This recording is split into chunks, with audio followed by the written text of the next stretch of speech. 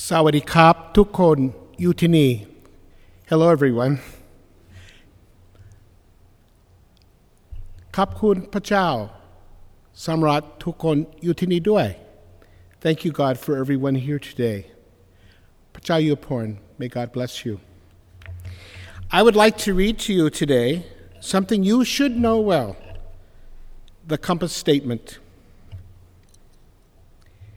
God created to honor God and benefit the world. California Lutheran University reflects its Lutheran identity by its trust in God's grace, a commitment to excellence and freedom, and an ethic of service to neighbor. That's what your statement is all about. And today I've been asked to join in this celebration of your 50 years of service to the world and to the Academy. We consider today James's statement about faith and works. You see, here we have a paradox. And here I don't mean a pair of ducks, a paradox. A paradox are two statements of reality that appear to contradict one another, neither of which is complete without the other. Richard Foster says that paradoxes are only apparent contradictions, not real ones. Their truth is often discovered by maintaining the tension between the two opposites in the lines of teaching. Although both teachings may contain elements of truth, the instant we emphasize one to the exclusion of the other, the truth becomes distorted. In the text today, the Apostle James speaks about the apparent contradiction between grace and earning one's approval with God, or what we Christians have come to know as the controversy between faith and works. Without minimizing Christ's sacrifice and salvation as God's free gift, James says that faith by itself, if not accompanied by action, is dead faith. Action is the natural consequence of a truly changed life. Faith without deeds is useless. Now I'd like to turn to the academic experience. I was a first-generation college student. My father did not graduate from high school. He worked in menial jobs to support his family, and he wanted something much more for his children. After my graduation from high school in 1966, I went to Westmont College. The annual bill for room and board was a staggering $3,000. Whoa. Today, you can't buy pizza for a full year for $3,000. In my junior year, I purchased a 13-year-old used car, a 1955 Chevrolet Bel Air two-door hardtop coupe, for a grand total of $500. In those days, no one was impressed by a 55 Chevy, especially one that was painted pink. One time when I was coming home from college, actually I was driving right through this area on the way to Sunland, California, and I discovered the springs on the car were shot. They didn't have shock absorbers in those days. And as I was driving home, it was like all the way home. And I came home and I went to my father for advice. I said, "Hey, Dad, there's something wrong with the car. The car's going like crazy. I think the springs are broken." He said, "Oh, no problem. You can fix that yourself." I told him I didn't have a clue as to how to fix the springs on a car.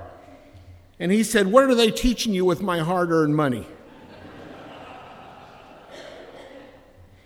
His response indicated his opinion that knowledge without the ability to make a difference in one's life is useless. Now, of course, his response didn't make me feel any better about the car nor my education. I felt both were useless at that time. But at some level, my dad was right. If one only gains an education without the ability to better the world, improve one's life, or apply one's knowledge, what's the value of learning? In the West, philosophers' theories and beliefs can be accepted as valid even though they remain entirely unrelated to his or her own personal way of life. In the East, the Buddhist opinion is that mere theoretical notions are considered useless, representing only sterile mental exercises. A person must actively live by what he or she has discovered to be true. The Buddha said, "The man who talks much of his teaching but does not practice it himself is like a cowman counting another's cattle." He also said, "Like beautiful flowers full of color but without scent are the well-chosen words of a teacher who does not act accordingly." The famous American sociologist George Lundberg put it this way in his book, Knowledge for What? Sociological research and insights have to be applied for the betterment of society. Otherwise, sociological knowledge is useless. How does this relate to my life? For the first 15 years of teaching at St. Olaf College, I gave myself to research and teaching. During that time, I was promoted from assistant professor to full professor because I was judged to be an outstanding teacher and had published many books. Fortunately, Providence and 4 events changed my life. The first was a total collapse of my life through deep psychological depression and career reevaluation. Some might call this a midlife crisis, but more than that, it was a family that asked, even demanded, more of me as a person, more as a husband, and more as a father. When I was giving myself at the office, my family felt that they had been paying a very high and unfair price. Even when I was home, my family said that my interest and attention was still at the office. As I began to reevaluate the importance of my career, I realized what I thought was important was only temporal. The second event occurred when a friend of mine asked me to help train hospice workers through our local hospital. I just published my first of many books on the subject of dying, death, and bereavement. Of course, I was the expert, and she needed to establish the credibility of her new program. At the end of the training session, she asked if I'd be willing to be a volunteer with one of her patients. That experience and 8 years of serving as a hospice volunteer changed my life, and like my father, taught me how little I really knew about the real world of dying patients.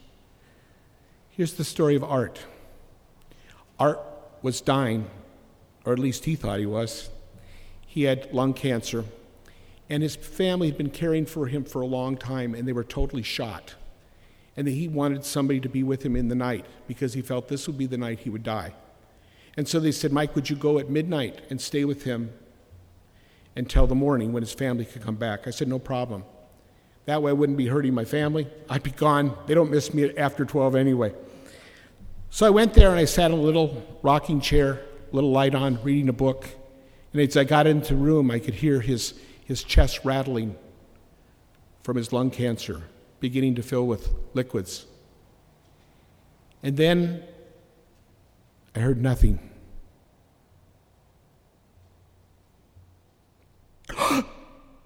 He started breathing again. And then he stopped and he gasped. And I said, "Holy cow, what's going on here?" I called the nurse and she said, "Oh, that's just apnea. I thought you were a specialist in death, dying, and bereavement."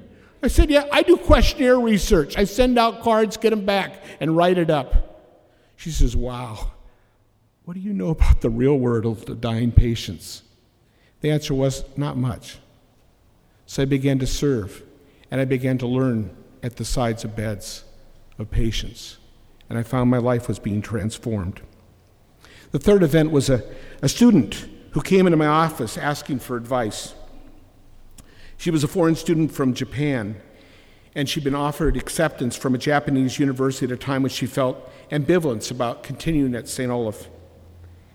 She wanted to be home with her mother. She just didn't feel right about where she was, but she realized that maybe this was a good place for her too. So what should she do? I told her, follow your heart. That night I was asked to speak at St. Olaf's Fellowship of Christian Athletes, and I began to reflect upon what it means to follow one's heart. Was I living that advice? Where was my heart leading me?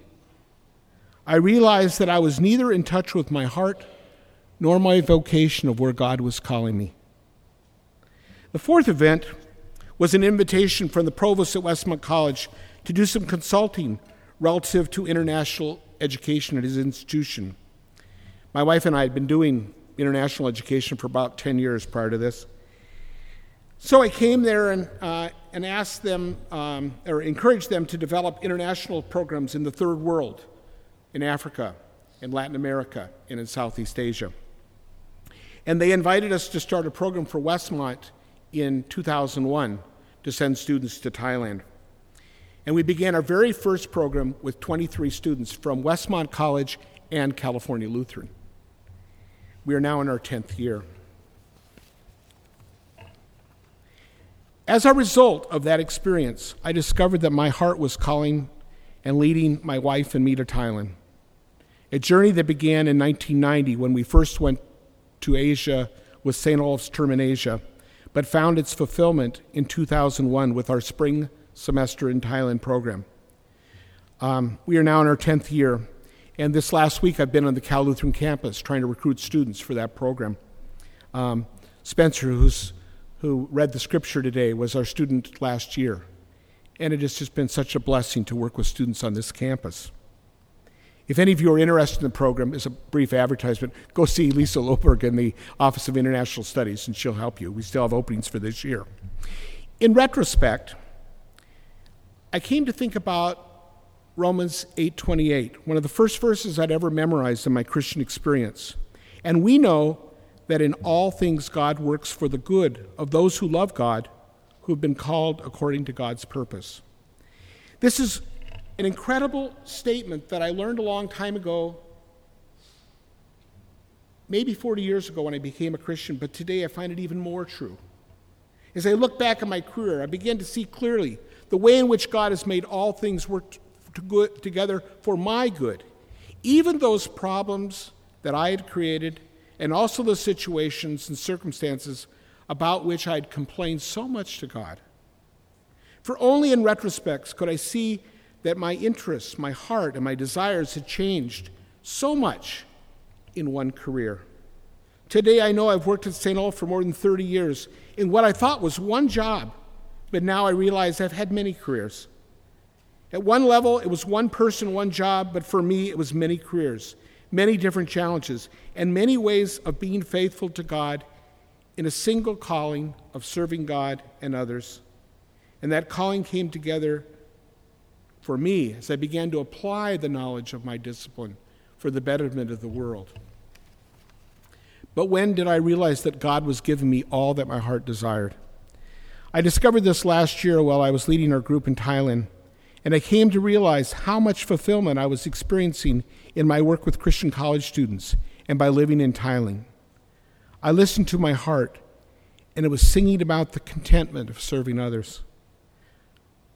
I receive dozens of emails every year from SST alums, and they tell me about how their lives have been changed. We have more than 50 students serving all over the world now, lives that have been changed, and people want to venture out and give back. They became more tolerant of people whose religious commitments were different than their own. They saw the need to partner with the poor and the less fortunate of the world to work for social change. And today, many of them are serving in so many different places. I, too, have been changed by this experience.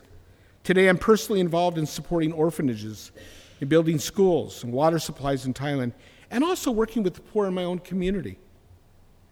I think my wife, Anne, said it best after having stayed for 1 month in a tribal village. She said, I just like the way I feel about myself as I live here and serve these students and live with the Karen people. She's been a faithful supporter and encourager of me and our students in our venture of living out our faith. My research, my scholarship on the Karen people, and my partnership with them in helping them achieve their vision of preserving their own culture while extending the kingdom of God in their area, what we call praxis, gave me the opportunity to see my many vocations and careers as God's calling to be a whole person in a single job of being a professor. Sociological knowledge and the application or praxis became the means of providing me with true understanding. In conclusion, looking both ways to a future and to what God has been always doing in my life throughout my career. I now understand better God's movement in my heart and in my life. I've come to understand that knowledge is not enough. Detached learning in an isolated community must be informed by experiential education, both domestically and internationally. In retrospect, I can now say without reservation, praxis makes perfect. For how can one know one's own culture if one's culture is all one knows? How can one know one's own religious commitments if one's religion is all one knows? Knowledge without application is dead, and research without praxis is useless. Consider again the words of James. James 3:13, "Who is wise and understanding among you? Let him show it by his good life and by deeds done for humanity that comes from wisdom." May God bless you. Pachayu Porn.